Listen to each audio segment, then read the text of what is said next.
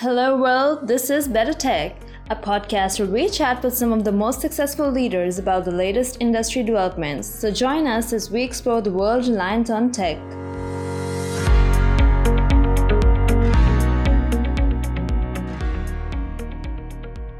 Hi, this is Jocelyn Houle from Better Tech. Welcome, Andre Rebrev. We're really excited to have you here and talk a little bit about your role at Scentbird.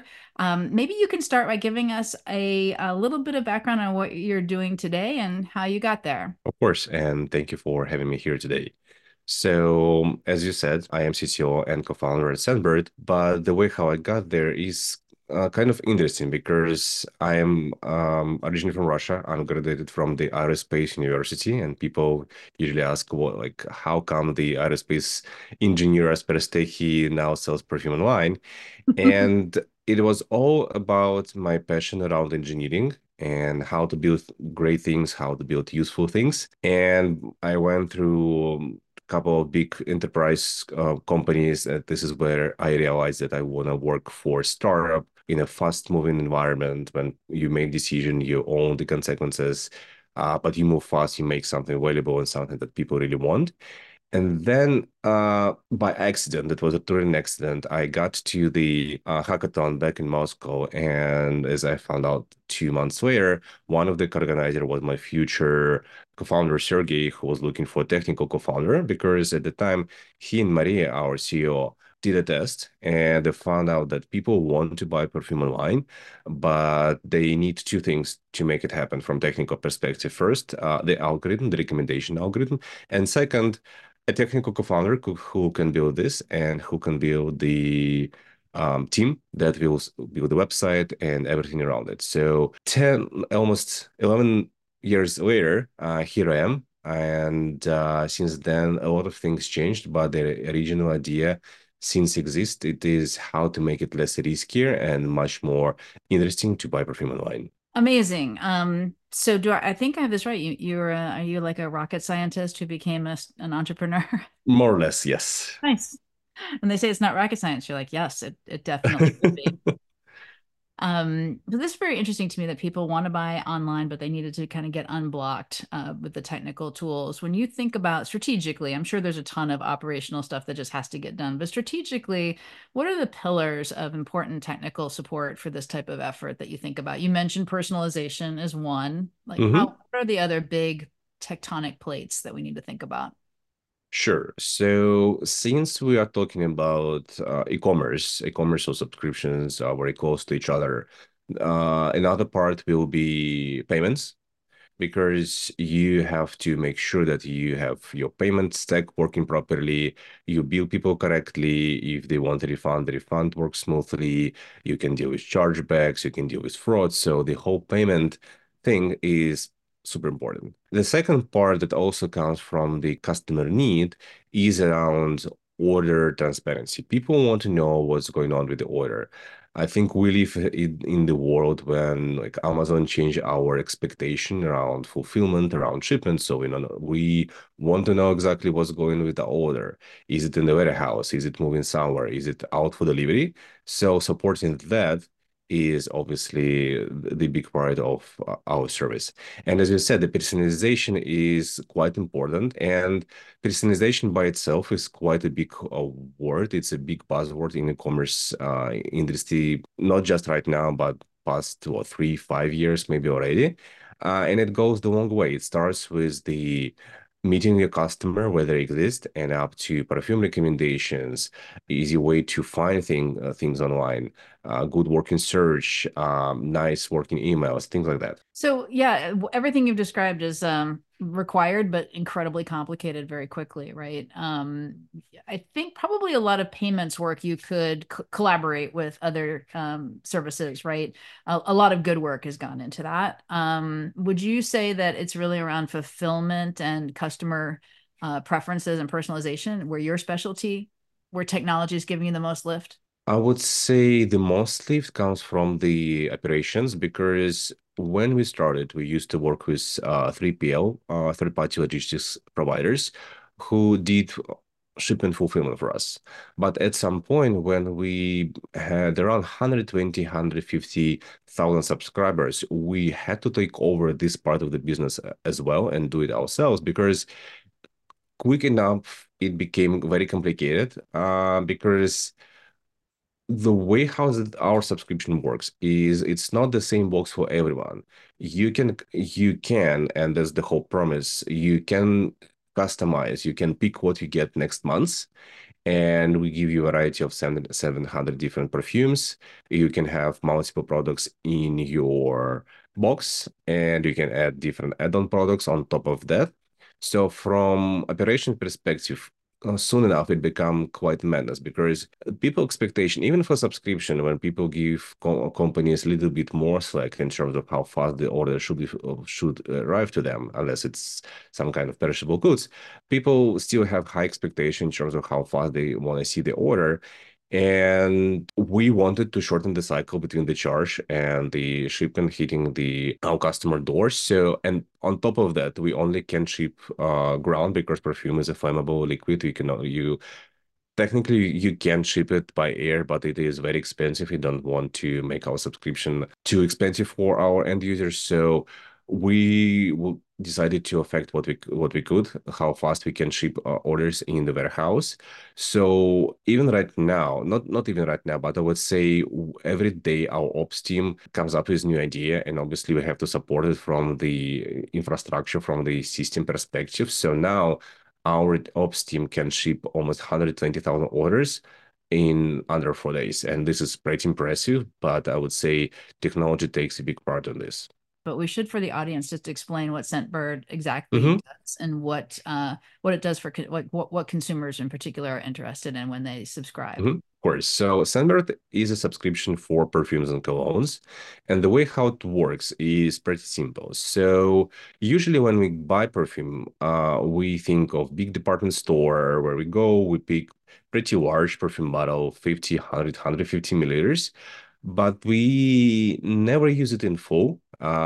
But as human, we love to try new things. So what might happen, and that's actually what we observed, a lot of people might have 5, 6, 7 perfume bottles on their shelves, half full, and people want to try more, but it's really hard to justify another purchase when you already spend, I know, 5, 6, $700 on all these bottles. It depends on your taste and choice. So once we understood the problem, we come up with a solution of perfume repackaging. So what we sell is 8 milliliters of perfumes of your choice that you pick upfront. So it works like like old Netflix, when you have a queue, you select perfumes for the next 12 months, and that's pretty much it. Unless you find something interesting in the new launches that we have on the website every month, you can just leave it as is, and every month we will charge you and we'll ship a product right to your door.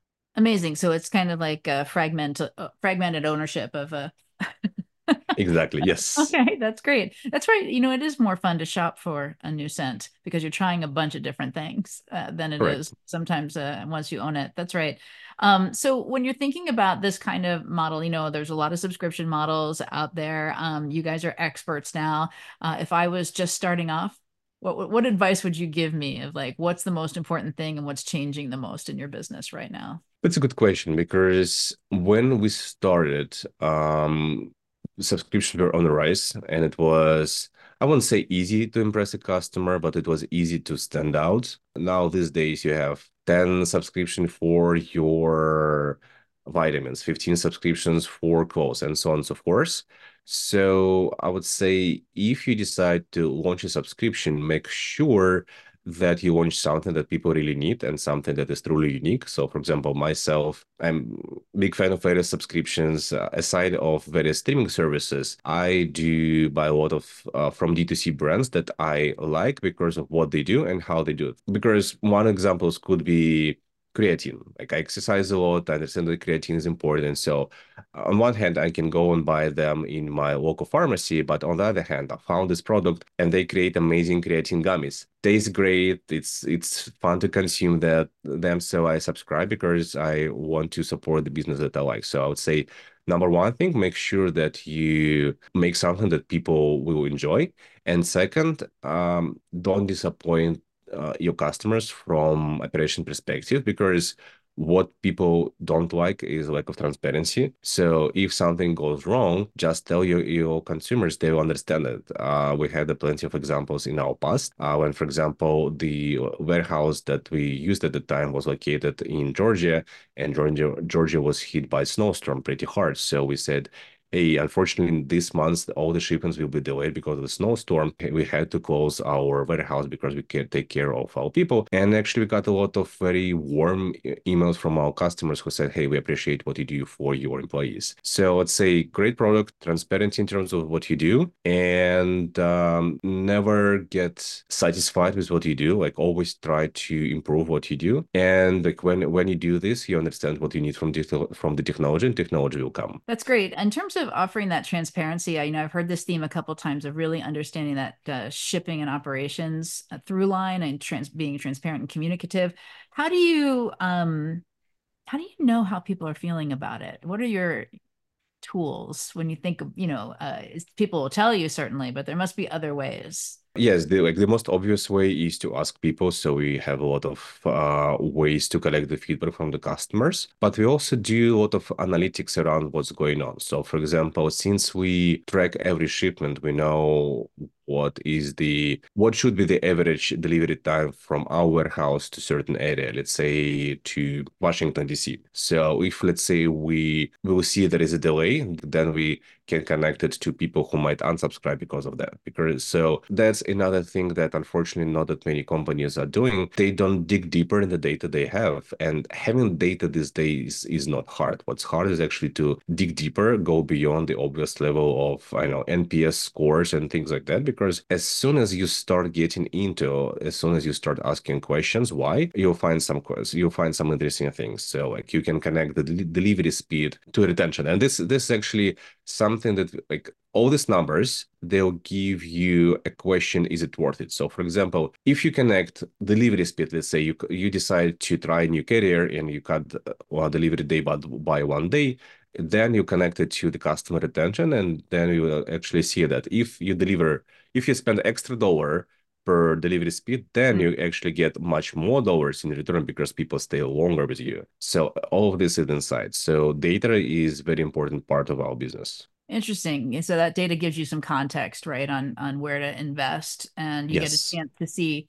I always think this is interesting, see what people really do versus what they say they're going to do, because they're both valid, but sometimes they don't match up. Yes, and sometimes we see it from our customers, because sometimes people say, "Hey, something just happened on the website. I didn't do this," and data tells you, "No, it actually happened." And sometimes it's just a funny anecdote. Sometimes it's actually a way to find out about fraud or someone using some I think one of the situation was when lady contacted us and said, "Hey, I see charges on my card," and we figured out that her ex-boyfriend actually remembered her credit card details, and now he's using this everywhere on the internet. So yeah, on I was one, going to ask you about that. It's like basic data protections that we all, any payer, anybody who's processing payments has certain requirements. A lot of that's been kind of strong-armed over time. But now with so much data coming in, it's okay if you don't want to talk about it because it may be proprietary, but like, what are your thoughts around protecting people's privacy and their preferences? How have you evolved your thinking there? That's one thing that keeps me up at night, if you ask me, because unfortunately, we lived in the times when you cannot just install some software and assume that now you're fully safe. No, it's the constant arm race, and you have to keep up with all the hackers. So we do a lot of things on the front. We work with platform like HackerOne that allows us to involve white hat hackers who are trying to penetrate our platform, so we can find bugs this way. We constantly update our infrastructure and all the system to ensure that we have all the security patches. We educate our employees around security. Don't click on links. Like, don't assume that people who pretend to be our CEO is actually our CEO. Things like that. But another level of this is to understand modern standards about the data and actually know where your data is, because it is very easy to connect to a new email service provider or a new analytical platform. But in many cases, company don't realize what kind of data they have and where it actually being stored. So I would say, yes, on one hand, it is very painful to be compliant with all the regulations, especially when every state has their own regulation. But on the other hand, it forces people to spend money on protection, on proper security measures, security protocols, proper architecture even. Hmm. And what it comes down to is having the right tool that tells you, hey, like this is the catalog of services that you use. This is like each service has stores each this type of data. They have their service located in this region, and that's what companies should know about the data. So because that will allow them to be again transparent in front of their customers when customers request, hey, like what kind of data do you have about me? Can I see this data? Can you delete this data about me? And this becomes a common request, and companies have to be compliant with it. Right. That's interesting. I think that's interesting. There's a lot of silos and pockets of data to keep track of, right?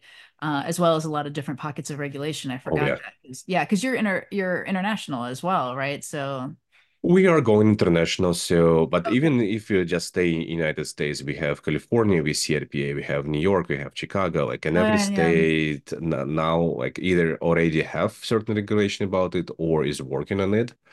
So because it is a that's the question of consumers are located there. That's yeah. right. That's right. Interesting. Well, Eh, I want to ask you more about Scentbird and how it's going, but I feel like I don't know if you know, there's a new rule been passed that you can't have any technology discussions without talking about generative AI. Uh, oh wow. every interview has to include at least one question. And since we're talking a little bit about data is such a big hmm part of Gen AI. Have you thought a little bit about, is that going to affect the subscription e-commerce world anytime soon for you, or what are your thoughts there? It is already affecting. Right now, it affects companies like on one hand in small ways. So, for example, our engineers use Copilot that helps them to deal with simple tasks. Our marketing team sometimes use Gen AI to create some copy and see how it works. Same goes for images, same goes for video editing, things like that. Will generative AI create products for subscription? Maybe. Maybe not. We already see, I know there are some companies, for example, in pharmaceutical space that use generative AI to come up with new medicine formulas. Mm.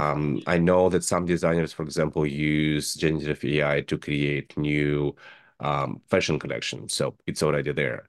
So whether we want it or not, I would say it's already happening. Will Certainly we in see fraud, this? like fraud and Yeah, payments and all that stuff, it's already there. That's right. it's already there. I would say one thing that we also might not realize, but customer support in many cases when like it's getting smoother than before, like, because I bet everyone had this bad experience with robo voice answering your questions, and you are constantly demanding talking to a human representative. But it's getting better, it's getting smoother, and sometimes we cannot realize that actually some kind of bot answered our questions and made us satisfied. So it is there.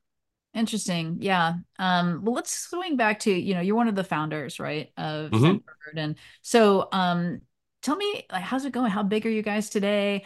hmm What's new and exciting? And what are you thinking about is on your roadmap? Oh, so in terms of how big, we passed 600,000 subscribers earlier this year, so it's a pretty big mark for us. We know that it's not the end, it's just some step in our journey. The fragrance market in United States is much larger. I think we are about, I know, less than percent, I believe. But one of our next big plan is to go international, truly international, and we look into European markets because obviously there is a lot of demand for good fragrance. Like they produce a lot of great fragrances, but as we see, we have certain copycats in that market, and we think that if we come there and do it the right way, able to find our own niche there. Another idea that we have is to expand our offering because last year we acquired another subscription business called Drift.co. Mm. They produce these amazing car fresheners, so not your average pine trees that a lot of people are annoyed of.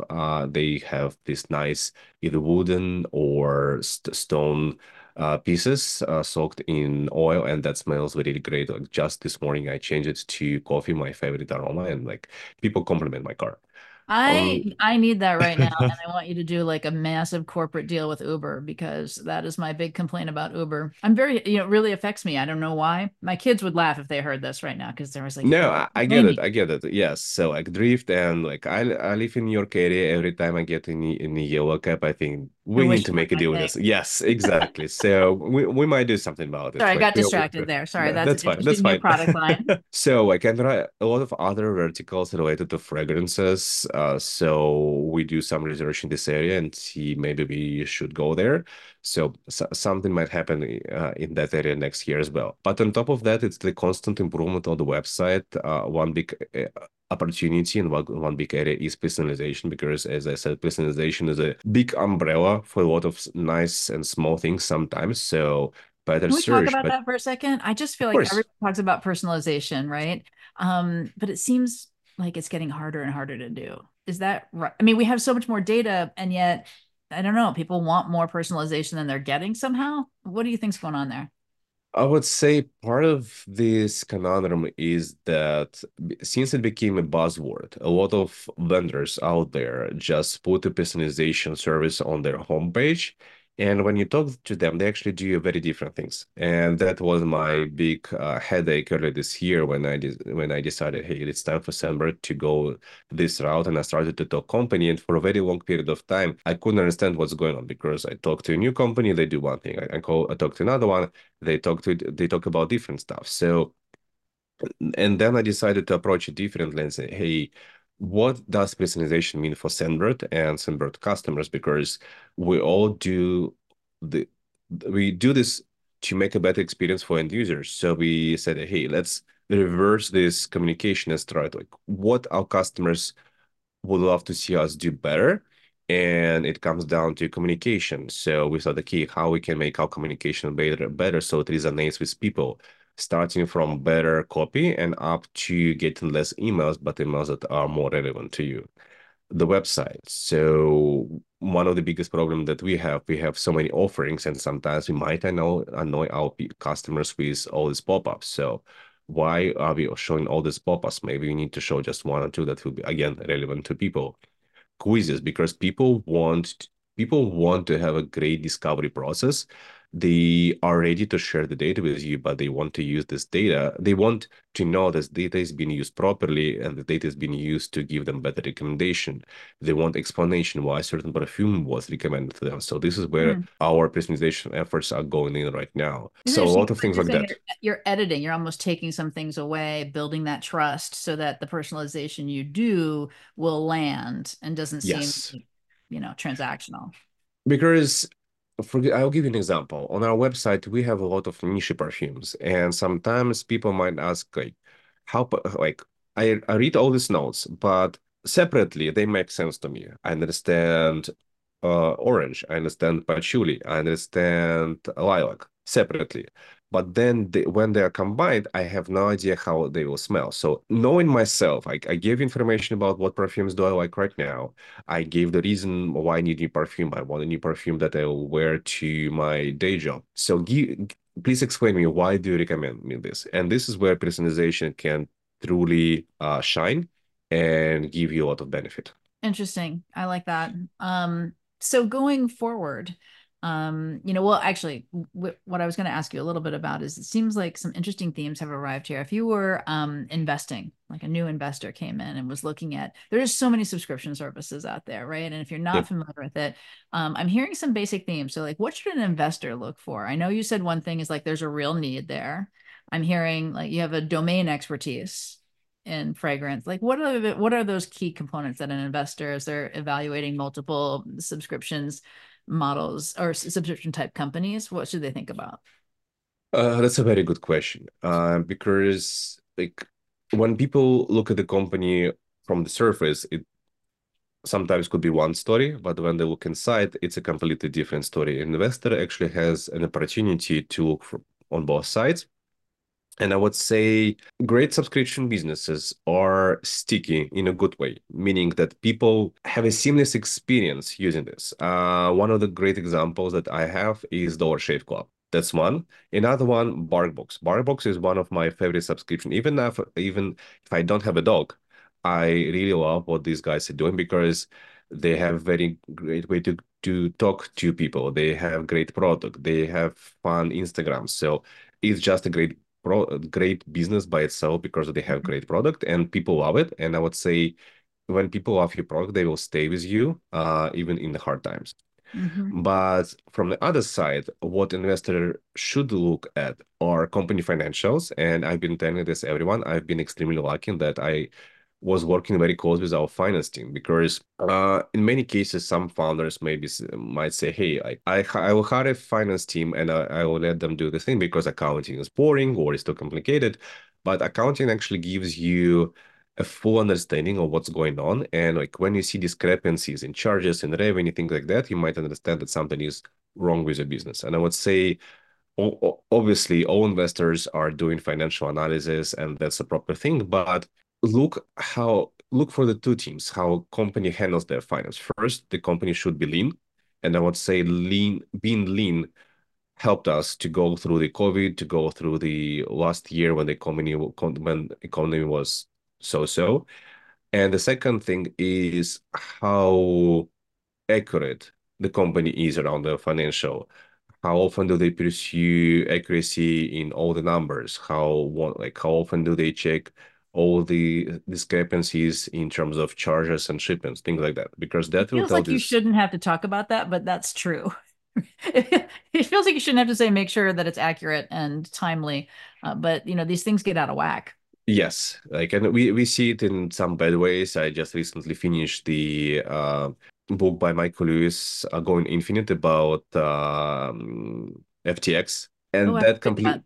Yes, I love Michael Lewis because he always gives a lot of insights about in certain areas. But when you read about this company, it just fascinates how fast all like the million and billion stop making sense for you and for people with just some kind of monopoly money, without real value. And like when people ask, hey, like we can find millions of dollars, you can just understand how it happened.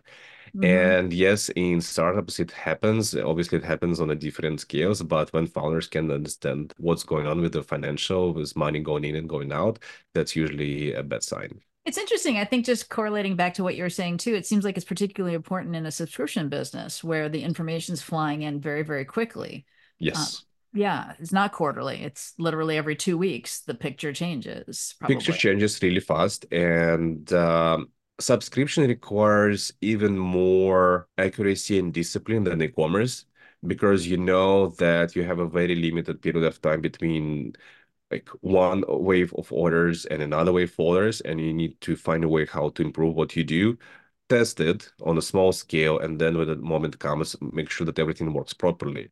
So it's not like with e-commerce, you have these big days of like Black Fridays You have a when, spike of some kind for yes, like shopping days. Yeah, now I feel like I want to work for a subscription company. That sounds pretty like terrifying and exciting. it is exciting, yes. Sometimes it could be terrifying when something goes wrong, but this is life. Well, listen, it's really great to get a chance to pull up with you, Andre, and understand a little bit more about Scentbird, and it's doing great. And congratulations on that, Thank and you. also helping our listeners understand a little bit more about the business model and the play of data and technology. My last question for you is, what kind of scent do you wear? Like, do you wear scent? And if so, is it orange or patchouli? What? So I like over the years I picked a lot of fragrances that I really like. In like recently my big go-to is how it's called? Dirty Hinoki. It's a great brand. They have a lot of interesting offerings. So Hey. this is my I should have perfume of the started here. choices. I should have started here. Like, what's cool? What's cool in the niche fragrance space? But now we know we have at least one to look for, and we'll go to the website and look for the rest of them. Thank you, Andre. Thanks so much for coming on Better Tech. It was great to Thank chat. you.